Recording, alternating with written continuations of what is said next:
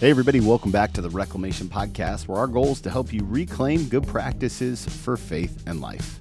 Today is episode 117 of the podcast, and I get to sit down with a friend of mine, pastor, speaker, leader, Rob Ulmer. Now, this is an interesting conversation because actually, Rob didn't really want to come on the podcast, but the Holy Spirit led me to ask him, and he graciously said yes. He's in the midst of some transition. We talk about his favorite book of the Bible, and I bet you won't guess what it is. And just some incredible dialogue around Rob's story and what God has been revealing to him. I'll tell you guys that we are in the middle of this conversation, and as he started talking about Scripture, the Holy Spirit fell in the room in such a way it was palpable. It was so good. I think you're going to love this dialogue. You're going to love Rob's heart for Jesus and the way he super practically helps us connect with God. If you do love the conversation, do me a favor, hit that subscribe button wherever you listen to podcasts. That way you don't miss any future episodes. And be sure to leave a rating or review on iTunes. We're trying to get to 100 reviews by the end of the year. It really does help people find us on all the different platforms. And then finally, the thing that you can do is the highest compliment is to share this episode with a friend. As you share, more and more people get to hear the message that God is using on this platform, and I'm incredibly thankful for that. Hey, I don't know if you guys know this or not, but we're a part of what's called the Spirit and Truth Podcast Network, and it's like-minded individuals doing kingdom work together. And so for more information on Spirit and Truth, do me a favor, check out their website, spiritandtruth.life. They're doing some incredible things for the kingdom of God.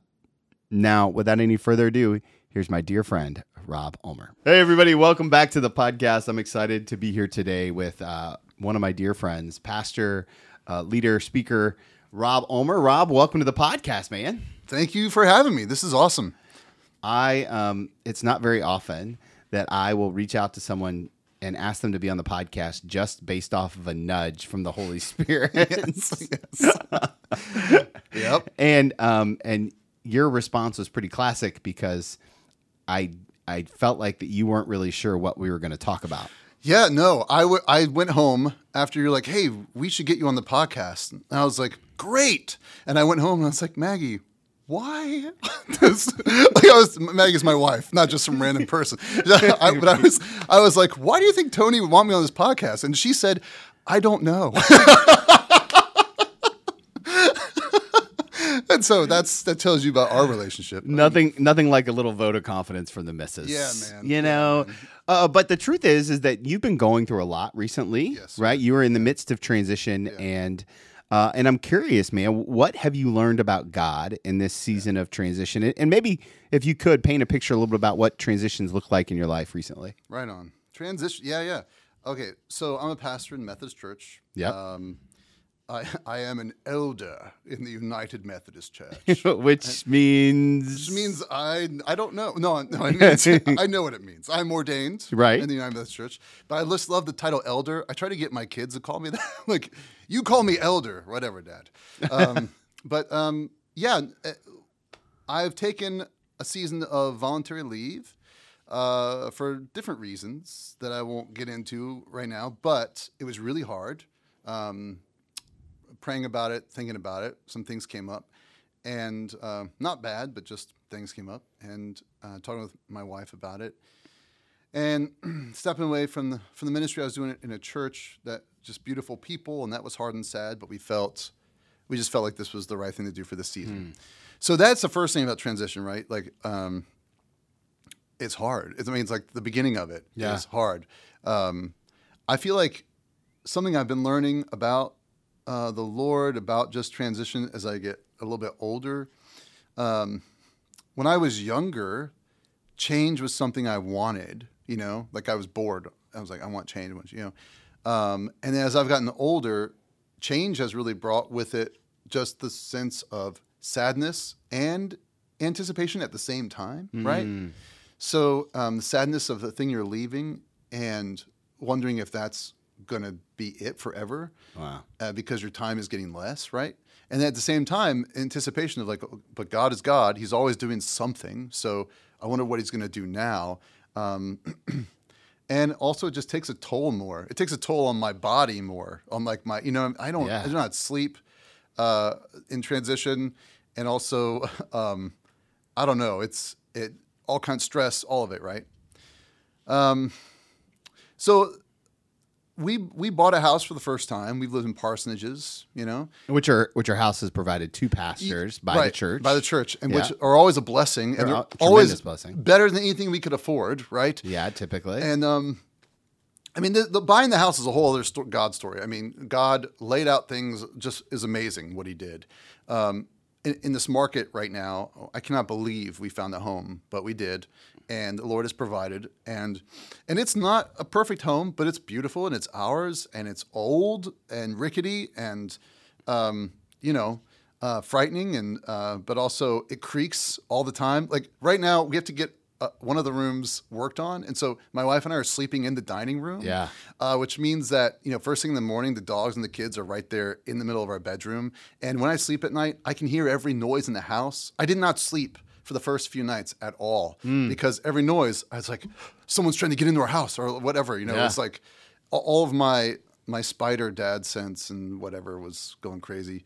So transition, new space, right? Yeah. But really, one of the big things I found was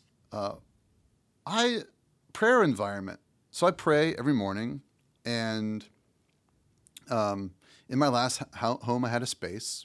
That was my prayer space. I was used to praying in that space, Finding a new space in our new home was hard at first. I have this garage now that really it was made in 1937, so no car today can fit in it. So it's like, so it's cool because it's like perfect. My wife is like, you can have it, and, and I'm like, great. So just a little story. I mean, after like 3 or 4 days, I'm kind of the guy at home now. Yeah. And I'm kind of, my wife and I have switched roles in a sense, and she's amazing, and I'm kind of not knowing what to do, and I'm there after 3 days of being with my kids 24 hours straight. And I love my kids, but man, they are going. That seems like a lot. I always knew my wife was awesome, but after 3 days, I was like, I don't know how. So it was like Lord of the Flies. You know what I mean? Like she came home, the kids have like war paint on. So the third day, I'm literally sitting in a chair. The dogs are going crazy. The kids are going crazy. And I get tears in my eyes because I'm like, Lord, I don't know how to do this. And I feel the Lord be like, go into the garage. And so I was like, okay. It was like 90 degrees. I'm like, it's stuffy in there. So I go in there, and I bring with me just this little icon that a friend of mine gave me. It's an icon of the Good Shepherd. It's Jesus with his sheep over his shoulders. And I just walk out, just hang it on the wall. And I just sit there, and I just weep. I'm just like, I'm sad about the people I left. I'm sad about changing of roles. And it's not sad like, oh, this is horrible, this is the end, but it's sad like, I don't know who I am right now. It's a lament. It's right? a lament, yeah. It's like a mourning almost. Yeah. So I'm there in the midst of all this, weeping, and it's like I feel the Lord tell me, like, invite me into this place that is unfinished. Don't wait to get everything together and then invite me. Like, I don't come when things are finished. I come when they're unfinished, right? I come into them and I finish them. Wow. I am the author and the perfecter, right? Yeah. I am the finisher. And it was an amazing moment. It was like the Lord was like, don't be afraid of being vulnerable. Let me in to the transition too. Because I had this feeling of, I've got to know everything. I've got to figure this out. And I think it's amazing how many times I have to learn that lesson, right? Well, it's interesting. One of the things that I hear you tell the story, and I hear you talk about your relationship with God, is this sense of familiarity. Yeah. Right? And it's clear that you've been walking with the Lord for a while. I imagine that there's someone listening right now who is like, I pray every day and I never hear from God. I read the Bible once a week and I never hear from God. Yeah. Let me ask you this. There's somebody who's listening right now who's unfinished in their internal life and internal relationship with God. Yeah. How do they get to familiar? How do they get to that place where they're like, oh, that's the Lord. That's not just the burrito I ate the other day. How do you get to familiar with Jesus? Yes. So I don't have a perfect 100% answer for that, but I can tell you just what I've learned. Because as a pastor, I feel like you fumble through this with people all the time. This is one of the big questions, right? Well, it's a part of disciple making. So, yeah, right? yeah. So I think what I've been learning is over the years, one, it's like guess and check and failure and mess up and learning what the voice is. Just swing and, Yeah. So, and it's not always like, I've heard an audible voice once or twice, and a few times I'm not sure if it was the Lord, if I'm honest, But I have had, and then there are moments where it's like it's in your chest, kind of like there's like a sense, and then there are moments where there's a great book. What's the guy's name? It's called Whisper. Oh, it's really good. Mark Batterson. Yes. And it's just, I thought it was really insightful, and he kind of covers the different ways that God talks. But the part of it is, okay, you're in the Word, you're reading Scripture, you're learning from the Spirit as you read Scripture. You expect the Spirit to teach you as you read Scripture, right? The Bible is not good by itself. By itself, it's just a book that people use as a weapon or whatever. It must be paired with the Spirit. The Spirit, because the Bible is not God, right? Right. God is alive, he's present, but he uses this word in your life, and he uses it empowered by the Spirit, and you need the Spirit, right? You need to be born again, born from above. If you're not, then you will try to use the word to your own ends. And so sit with that word, let the Holy Spirit teach you, and kind of just learn his voice. I don't know any other way to say it. It's just like, Tony, it's like, it took me a little bit to realize when I pick up the phone that it's my wife on the other line. When we first started getting together. Sure. You know what I mean? And she would call, and she would do this thing where she'd be like, hey. And I'd be like, hey. I didn't know, I didn't want her to know that I didn't know if it was her. Because at this point, like the cell phones didn't say people's names or whatever. Sure, I didn't have a cell phone. You were on the hallway phone. The yeah, corded that's hallway right. phone. Yeah. So, but eventually I got it. You know what I mean? And I not just the timbre of her voice, but I got like the way she said hello, and I got also the expectations that were there as well. Which were great. And now, of course, I know her voice from a million miles away, but it's kind of like that in some ways, if that's a metaphor you can use. Yeah. Like, you just learn over time, and then you learn what God says. So here's something that really blew my mind, okay?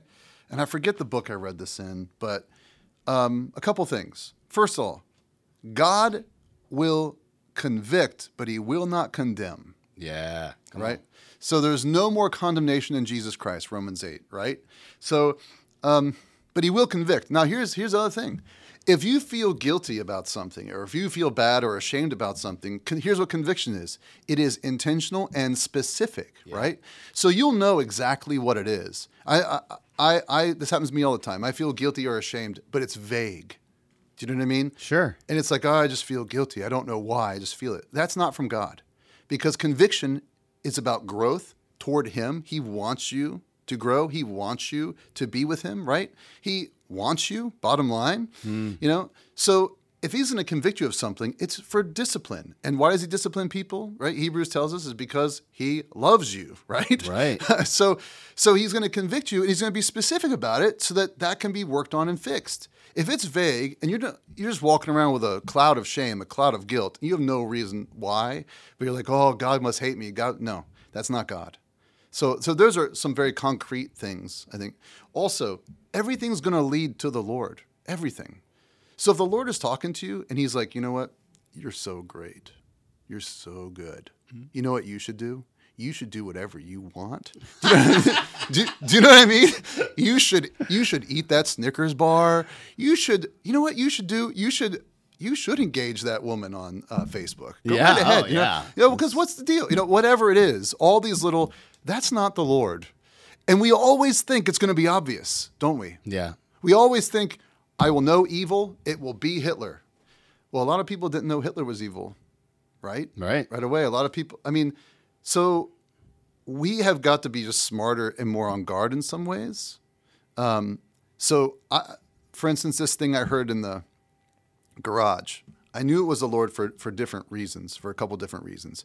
One is what he was saying is, he's basically saying, you need me, me, Jesus in the flesh, right? The Lord of all creation, you need me.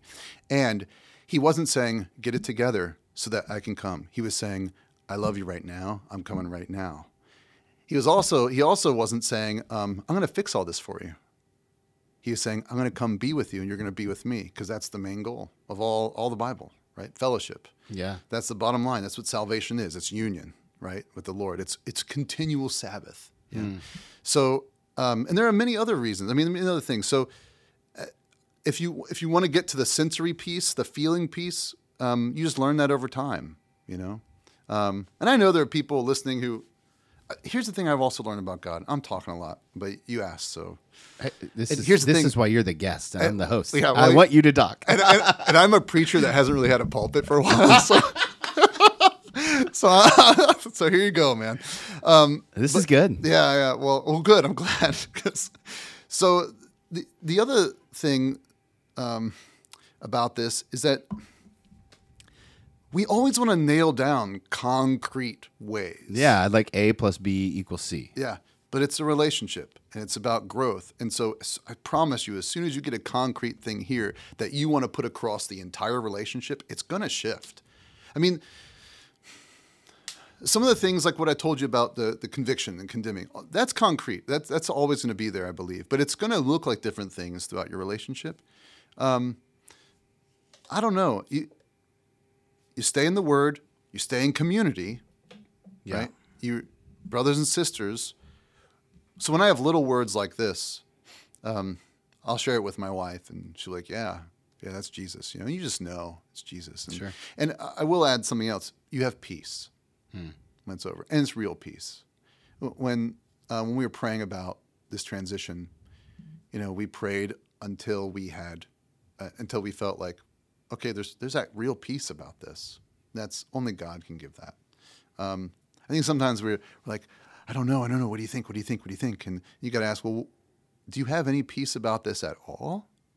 And well, you know, no. And it's like, okay, well then maybe down the line. But if you don't have it right now, then you got to ask why that is. Yeah. You know, maybe it's because God is speaking to you, but you don't want to hear what He has to say. I mean, I've been there a bunch of times. Amen. Yeah. So I mean, there's a lot more. I don't know if that helps. I hope that. No, I think that it's super person helpful. I think it's super helpful because I think a lot of us want it to be very clear cut when it is God and what it isn't God. Yeah. And I think what I hear you saying is that relationships, and this has been my experience too, are never clear cut. They're always messy. Yeah. And they especially have to be messy with the God of all creation, right? Because I'm not going to understand his part of the relationship because I would never sacrifice the way that he, I would never love unconditionally. Yes, that's right. He would love unconditionally. Yeah. I mean, I'm working towards it. Yeah. Ideally, right? Yeah. Well, this is it, right? Like I've been in different situations where I used to think when I was a really young Christian, how could I know God's will? And then one day I come upon this passage because we kind of think like, no, I can never know God's will. God's holy. I'm not. Amen. That's the truth, right? Yeah, And absolutely. then I come across Romans 12 one day, and I'm reading it. I appeal to you, therefore, brothers and sisters, by the mercies of God, to present your bodies as a living sacrifice, holy and acceptable to God, which is your spiritual worship. And I'm thinking, wow, this passage is amazing. He says, do not be conformed to this world, but be transformed by the renewing of your minds, so that you may discern what is the will of God. I thought, wait, what? Paul's expectation is that I will be able to discern God's will. Yeah. That's a real thing. Like, okay, well, I've got to go back to the drawing board then. Because I just wanted to put it on cruise control and be like, well, I can never know God's will. And really, that's just me saying, God can never really ask anything of me, you know. Yeah, God's holiness is not an excuse for my sin. Yeah, amen. much better. You said that much better than me. Yes, that's right. Very astute. Yeah.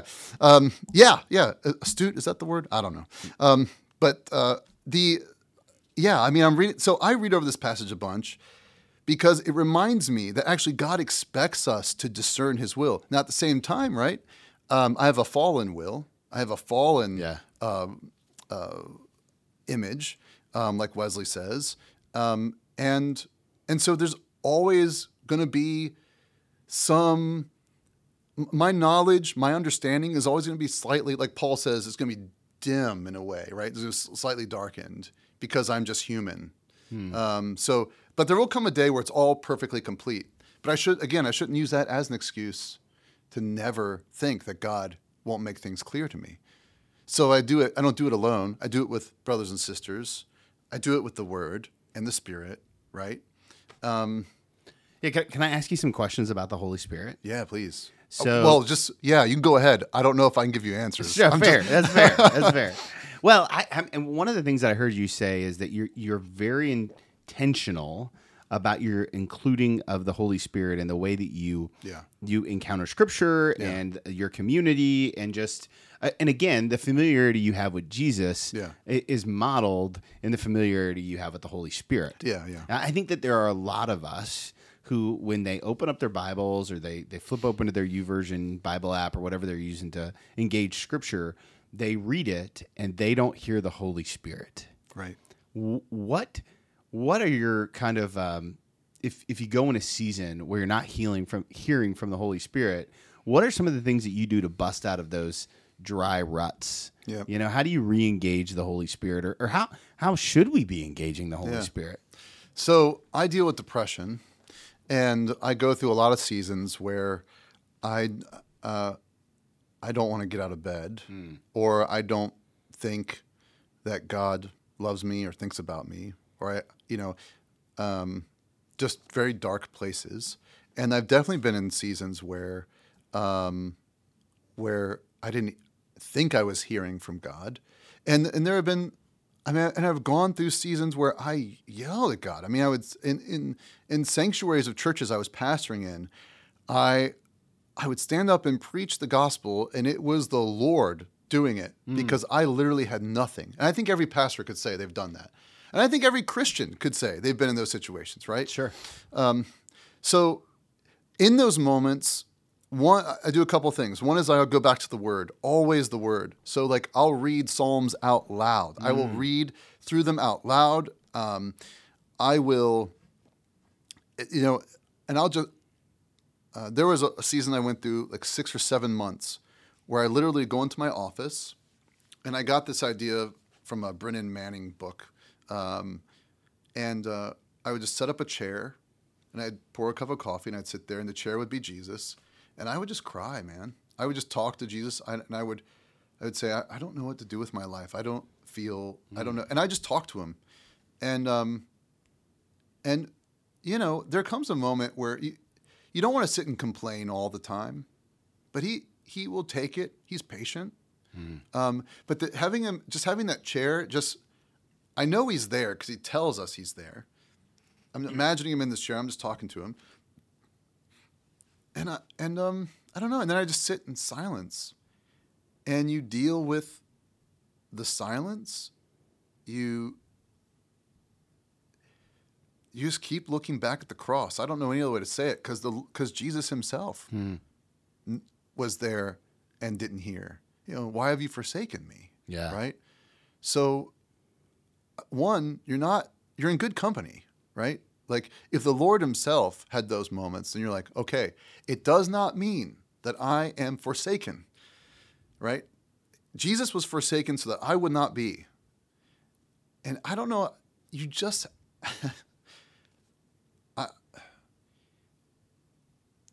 you just need to keep telling yourself that, keep seeing it in the Word, and have other people tell you that too.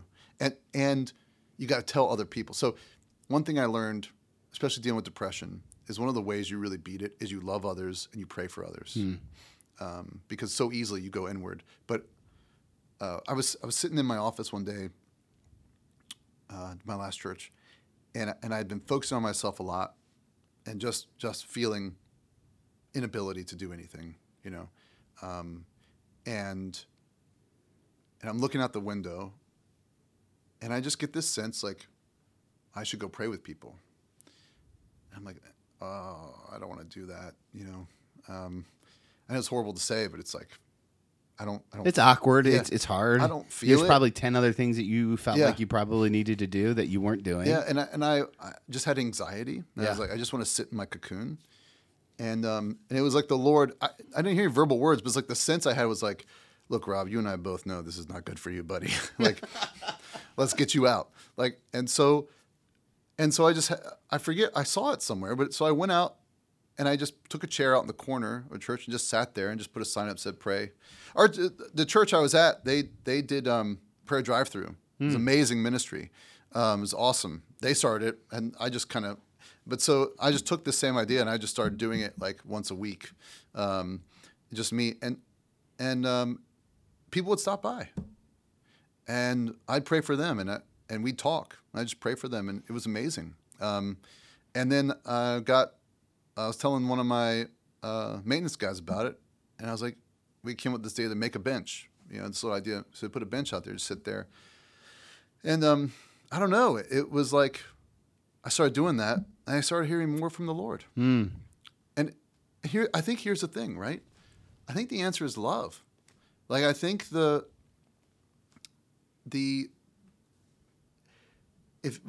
you make yourself more open to loving others, you also make yourself more open to receiving love. Does that make sense? Yeah. So, like, the image I've always loved about this is you can have a whole handful of seeds. That's great, but they are worthless unless you put them in the ground. Yeah. Right? So if you put them in the ground, they grow. So I heard someone say it's the law of the gift. You think of it as the kingdom of God. It's always backwards. So the way love grows is you give it away. That's how it grows. Not because you hold on to it. Not because you sit in your office alone and you're like, well, this is how I protect myself. No, the Lord says the way that love grows in you, or the way you understand how to hear love better, or the way you understand how to receive love better and receive really the voice of the Holy Spirit better, is you go out and you share what you have. And the more you do that, the more you open yourself to hearing, right? And you can see it testified all throughout the Bible. I mean, that's what happens.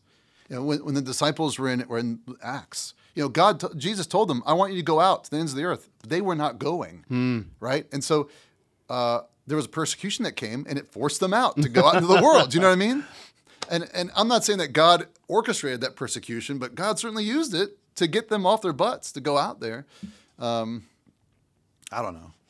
No, that's awesome. I think what I appreciate about that is that there seems to be this connection between love and obedience. Yes. And that really matches up. Like lately, God has just really put on my heart like this term, "Free me for joyful obedience." Yeah, man. Yeah, man. And it's freeing me from my own stuff. Yes. Right. And yes. so I find that to be a very interesting idea. And the law of the gift, and that all seems to just go really well together. I think so that makes a lot of sense. I guess the question is, and this might be a little specific, but what do you do when you feel like you don't have anything to give? Yeah, man. Yeah. Well, welcome to being a Christian. It's always so uplifting. I know. I really think that's. I mean, as I sit in my home with no longer a pulpit, no longer a ministry of sorts. I mean, I have a ministry to my children. I mean, that's what I'm learning. Like, I'm learning. I sit there, and I really. Only recently, I'm sitting in my garage and I'm talking to Jesus and I'm saying, I don't know what to do. I got nowhere to put this stuff. And the Lord is like, talk to your kids. And I thought I was doing a good job of discipling them, but I was not. I mean, if I'm honest, it's like, sure. I loved them and I told them about Jesus and I prayed for them every night. We'd do the whole thing. But now we sit down in the morning and we go through scripture together and we spend time talking about the Bible. And it's not half an hour long. It's 10 minutes, but it's more intentional. And throughout the day, I make sure I bring up Jesus in some way, shape, or form and link him into what we're doing. Actually, if I can plug your podcast. on your podcast. Well, let's go. The Barna interview you did, Yeah. where he talked about that with his grandson. Yeah. That was huge for me. Me too. Hearing just about just engaging the kid instead of saying, you stay here, I'm going to do this thing. And then the kid saying, what'd you do? Oh, nothing. Don't worry about it. Like bringing them into the life with you. That I'm learning a lot. The Lord is teaching me a lot about that. And so I think you've got to get to a place where, you know what? John 15 says, without me, you can do nothing. So you're right. If I want to get really, I hate to say it, but you've got nothing to give. You know what I mean? Like, and I know that sounds hard, but it's true. If it's the difference, what am I trying to say? I can give them the fruit of Rob. Yeah. But the fruit of Rob is wax fruit, right? It looks so good. You know, it takes good pictures, but you bite into it and it's disgusting. You know what I mean? And it rots, you know? But if I have Jesus and I'm attached to the vine, then real fruit comes from that, man. Real fruit. And that fruit I can give away. And you know what? I don't have to produce it. Yeah. The Spirit produces it in me and through me. And I don't care if it's a grape or a pumpkin, you know what I mean, the size of it, but it's fruit nonetheless, and it's life-giving. And so the sooner I realize I'm weak, that's when He is strong. Yeah. You know what I mean? His grace is sufficient. So I just need to come to Him each day and just say, I've got nothing. And so you fill me up. And here's what I've learned, is that the Lord loves me. Like Rob and Jesus are going to create a kingdom fruit together. And Tony and Jesus are going to create a kingdom fruit together as well. It's going to be a different fruit, but it's going to be, and we're going to have two kingdom fruit. And we get to have our name on that fruit. Wow. Do you know what I mean? Yeah. And I'm dead serious. We get to participate, and Romans says we get to be glorified with Him. Now, I'm 100% clear. It's not that I'm looking for glory, but I get to share in His light. Yeah. That's a gift, man. And I should not be ashamed of that. I should be like, thank you, Jesus. Thank you. Like, I don't do this because I want that light, but I do it because I love Him and He's changed my life. But then I get to see people changed by the gospel. Shoot, I get to preach. I get to come on this podcast and talk about Jesus. The truth is, why? Do you know what I mean? Like, there's no, that's, yeah. We don't deserve it, but we certainly get to bask in it. Yeah, we get to bask in it. Like, because God doesn't compete. Yeah. God's like, I'm not another thing on the shelf. I want to share. All I want to do is share and give away love so it can grow more love, you know? That's I love that. And you know, one of the things that I hear in the way that you talk about your relationship with God is you're constantly learning. Yeah, You're constantly learning. And one of the reasons that we're having this conversation is because you've been learning a little bit about some themes in Scripture. Yeah. And these feel like it's all kind of tied together and what God has really burdened you with in a good way, right? Like it's on your heart all the time. Yeah. I was wondering if you could share a little bit about some of the themes that you've seen recently in Scripture that God just won't let go of. Yeah. Okay. Well, I'm not ashamed to admit it, but my favorite book in the Bible is Leviticus. Just so you know, every time I talk about the Bible reading in a year plan, I say, and you're just going to have to power through Leviticus. I know. I hate that book. Yeah, I know, dude. And if you've never read Leviticus, how would you describe it? It's the book of law, right? Yeah, Like, here's how I would describe it now. But okay, so when I first started reading the Bible, I did not, but I don't know what it was about this book. Over the years, I keep coming back to this book, and only recently I feel like the Lord has said, I really want you to dig into this book. So to just tell you how nerdy I've been, this morning in prayer for about an hour, I was just studying Leviticus 1:1. oh man, I mean, here, I'm going to share it with you. this is good. I know this podcast, you're losing all your viewers right now. Well, there they're are no listeners, viewers. right? They're listeners. This is fine. And this is what they're here for. They're here to hear moments like this. Yeah. So, I mean, listen to this. The Lord summoned Moses and spoke to him from the tent of meeting, saying, speak to the people of Israel and say to them. So that got into a little bit of verse 2. But, okay, first things first. the Lord is speaking to Moses from the tent of meeting. Okay, now you know the tent of meeting is like the dwelling place of God on earth. And this is part of what, so I just began to break down the tent of meeting, what's the deal there? And you begin to see that all of Scripture is this entire journey of God wanting to dwell with his people, right? So, and this should not be, I mean, I don't know. I find this fascinating. But if you look, you go all the way back to Genesis 1, what you see is that it's a building project. God is building a space for himself to rest and dwell in the midst of creation with what he has created. Why? Because he loves. And what does love do? Love must create. Do you know what I mean? It has to.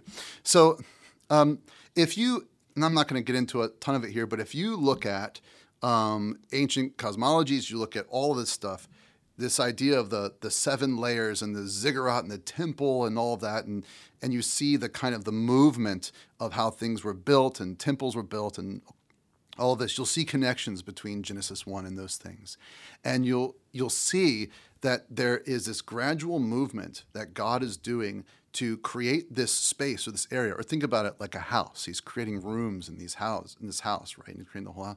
And eventually, day 7, which is the climax. Okay, a lot of times humans we're like, well, day 6 is the climax. Is when he made man. It's like no, day 7 is the climax. Sabbath, when God rested from his labors, he sat down in his easy chair and was like, look at what I've done, and he dwelled with his creation.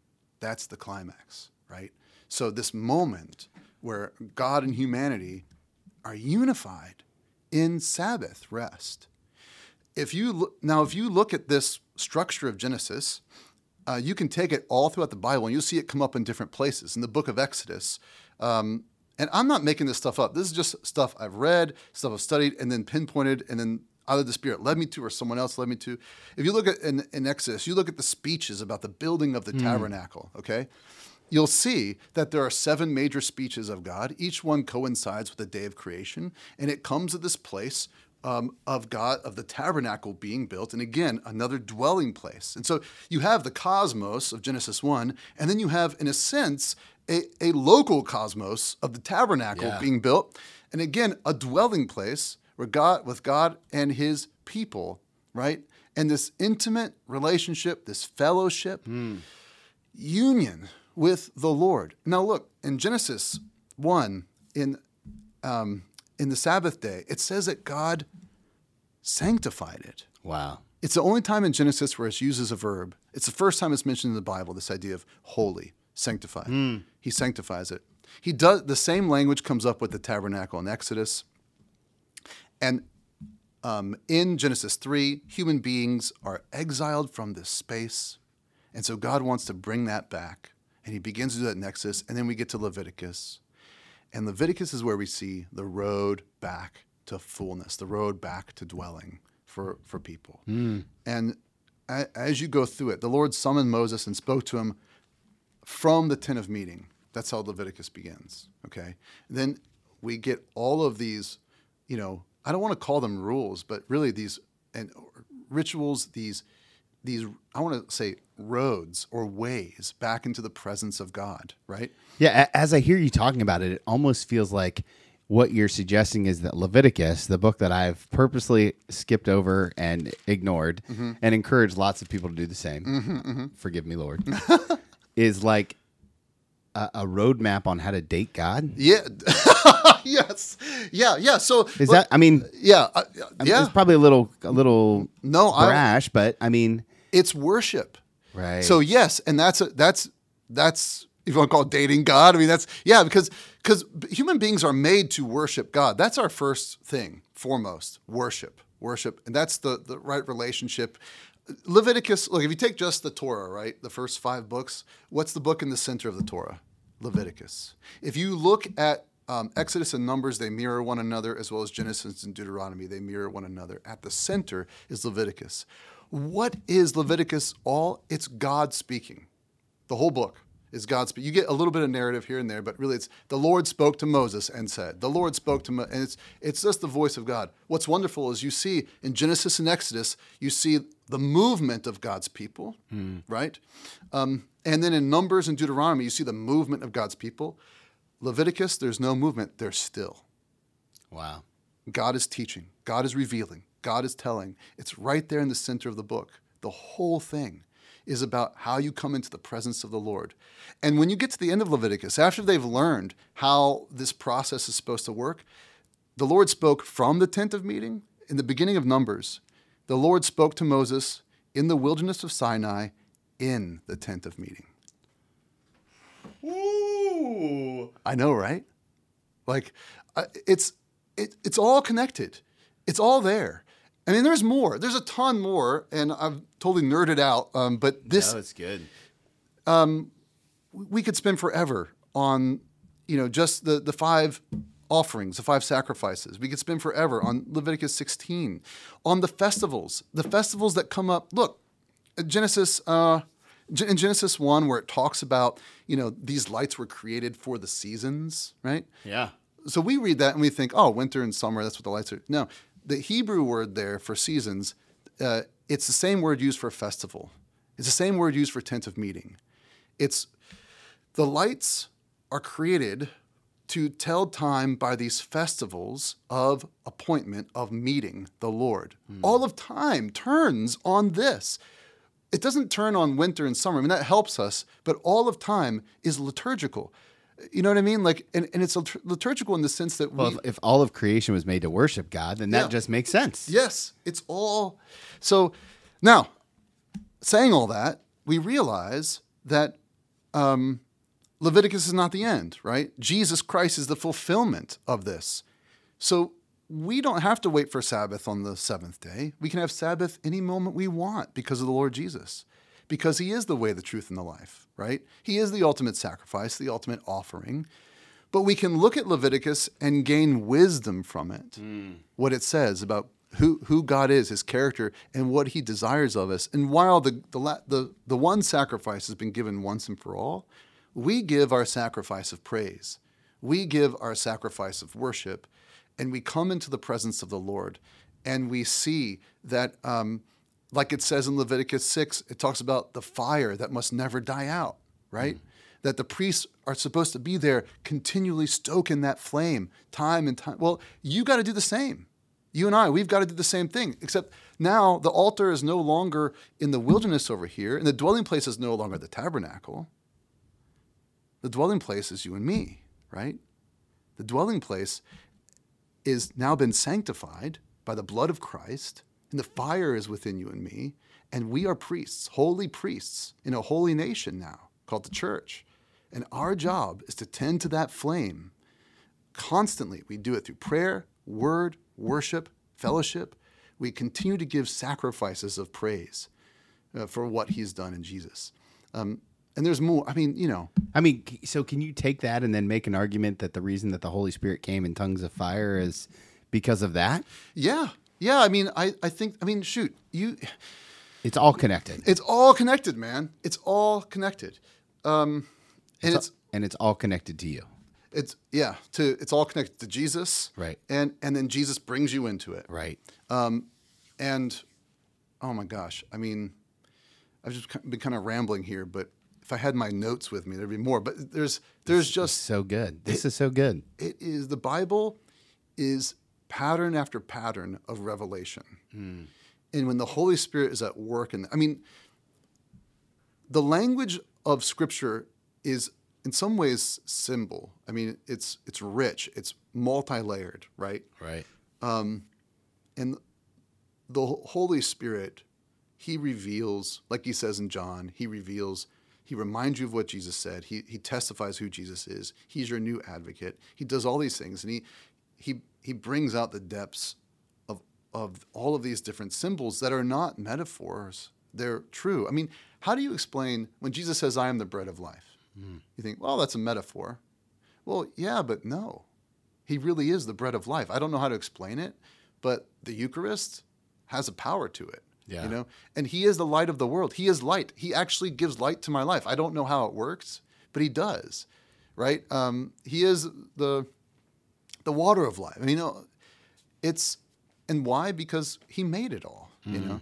So when you look outside,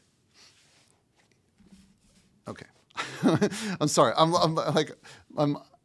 and you stop me whenever. It's good. But It's good. when you look outside, the Bible is meant to interpret us and interpret the world for us, right? Yeah. So as we learn what the different symbolic language is throughout Scripture, and I don't mean the Bible code. That's ridiculous. I mean like there's real, hard and fast, concrete symbols in the Word that mean something. When you see a tree out there, we are meant to think of two things. First, we are meant to think of the Lord, who is the tree of life. Yeah. Right? He died on the tree, and we pick the fruit now from that tree of life. Right? We are also meant to see ourselves, because as the Lord goes, so we are supposed to go. So if you look at Genesis 1 again, let's go back there. If you look at Genesis 1 and you look at the days, on the third day, you get this, God said, let the waters under the sky be gathered together. Okay, you got that. And then God called the dry land earth, and the waters that were gathered together he called seas. And then God said, let the earth put forth vegetation. Two things happen on that day, which is unusual. Usually it's one thing that God is doing, but here two things are happening. Now, you know that you can see days 1, 2, and 3 create like the space in which days 4, 5, and 6 will fill. Okay? Yeah, yeah. So if you look at the mirror of day 3, you get day 6, right? And on day 6, you see, let us make, right before that, the earth bring forth living creatures, every kind, cattle, creeping things, all these things. God made animals, and then you see humankind as well. And you see this mirror of these two things, the creatures and the humans, and the things in the plants, the trees. And you see this right away. There is this connection that the writer is making between trees, plants, and human beings. And it goes all throughout Scripture. God says, I will plant you, right? And also, from you is going to come forth a seed, right? In the same way the vegetation is called to bring forth seed, human beings are called to bring forth seed. Psalm 1, who is the man that meditates on the word day and night? What's he like? A tree planted by streams of water, right? Wow, yeah. What does the Lord say in Sermon on the Mount? He says, you can tell who a person is by the fruit that they bear, like a tree, right? I mean, on and on and on. The Scripture is telling us, I want you to see the world as I've made it. The world is meant to remind you of me, yeah? So you see a tree, think of yourself and think of me. The Lord is a rock. Yeah. Okay, we know he's a rock. Deuteronomy, all throughout, the Lord is a rock. You know who else is a rock? You and me. Peter, he's called the rock. Like, we are called to be like him, right? And so when we look at rocks, stones, we should think the Lord, and I'm called to be like that, steadfast like the Lord. All of this, it's meant to transform the way you see. Jesus says, the way you understand, the way you know, and those who, if you have ears to hear, eyes to see, right? So, I love it. I mean, it's powerful, isn't it? I feel like you're blowing people's brains right now in the best way possible. Well, and I should be clear. I'm not just coming up with this. I mean, this is sure. But I mean, it's study, and it's kind of God has been revealing some things to you, and I mean, it's really the whole reason why we're here. Right? As you were talking about this, and I was like, the whole world needs to hear this. And so part of this is because I want Rob to write a book about this. Oh, right. Of which he's a little resistant, but he's prayerfully taking it under consideration. Rob, thank you so much for your time and your insight and your passion and the way that you love Jesus and follow him, and for being so vulnerable and open about that. If somebody wants to get in touch with you about some of the things that you've shared, or they want to underwrite your book experience, what's the best place for them to find you? Should I give you my email? Well, we could always put it in there. It's up to you. Okay. Yeah. I don't care. Yeah, sure. Okay. Okay. It's Rev Rob Ulmer 1. That's REV ROB ULM as in Mary ER and the number 1 at gmail.com. And we'll link to that in the show notes, of course, as we always do. Yeah. You're on Facebook, but you're not really on social media a ton. You're not putting out content all the time. Not yet. I can't get them to do it yet. I know. Someday. I get into like every once in a while I'll do like little devotions. You know what I mean? Like yeah. And I know. You know what? To be honest, Tony, I didn't know how it worked until I kind of saw the way you do it, and I was like, oh, I know, that's pretty good. Like, and I'm not just blowing smoke.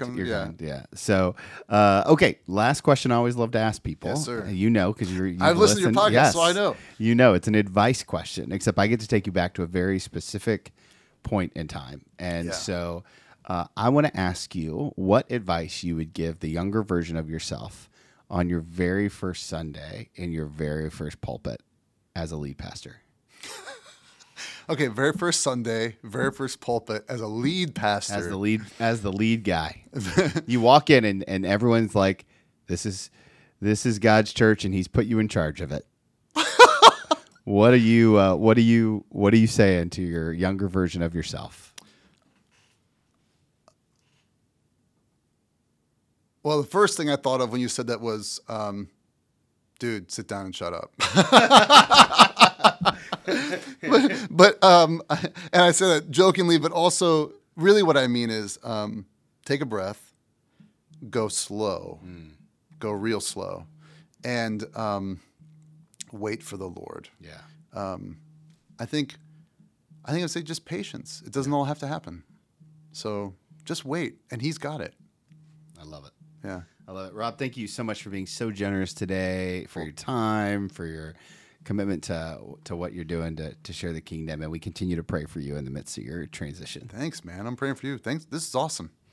Man, I love that conversation with Rob. It's so life-giving. And who would have thought Leviticus, his favorite book of the Bible, but I love the connections and I love the way that he sees Scripture in such a complete way. So thankful for his time, his generosity, for his gift. I'll tell you to maybe shoot him a note if this conversation impacted you. It's always good to hear from people. And I'm thankful for Rob and his generosity, his willingness to step out of his comfort zone. Again, friends, don't forget to hit the subscribe button, leave a rating and review on iTunes, and share this episode with a friend. That's 3 things that you can do that really help the podcast. Next week, I'm excited to bring you a brand new episode, and I look forward to connecting with you guys real soon. And remember, if you want to follow Jesus, you must be willing to move.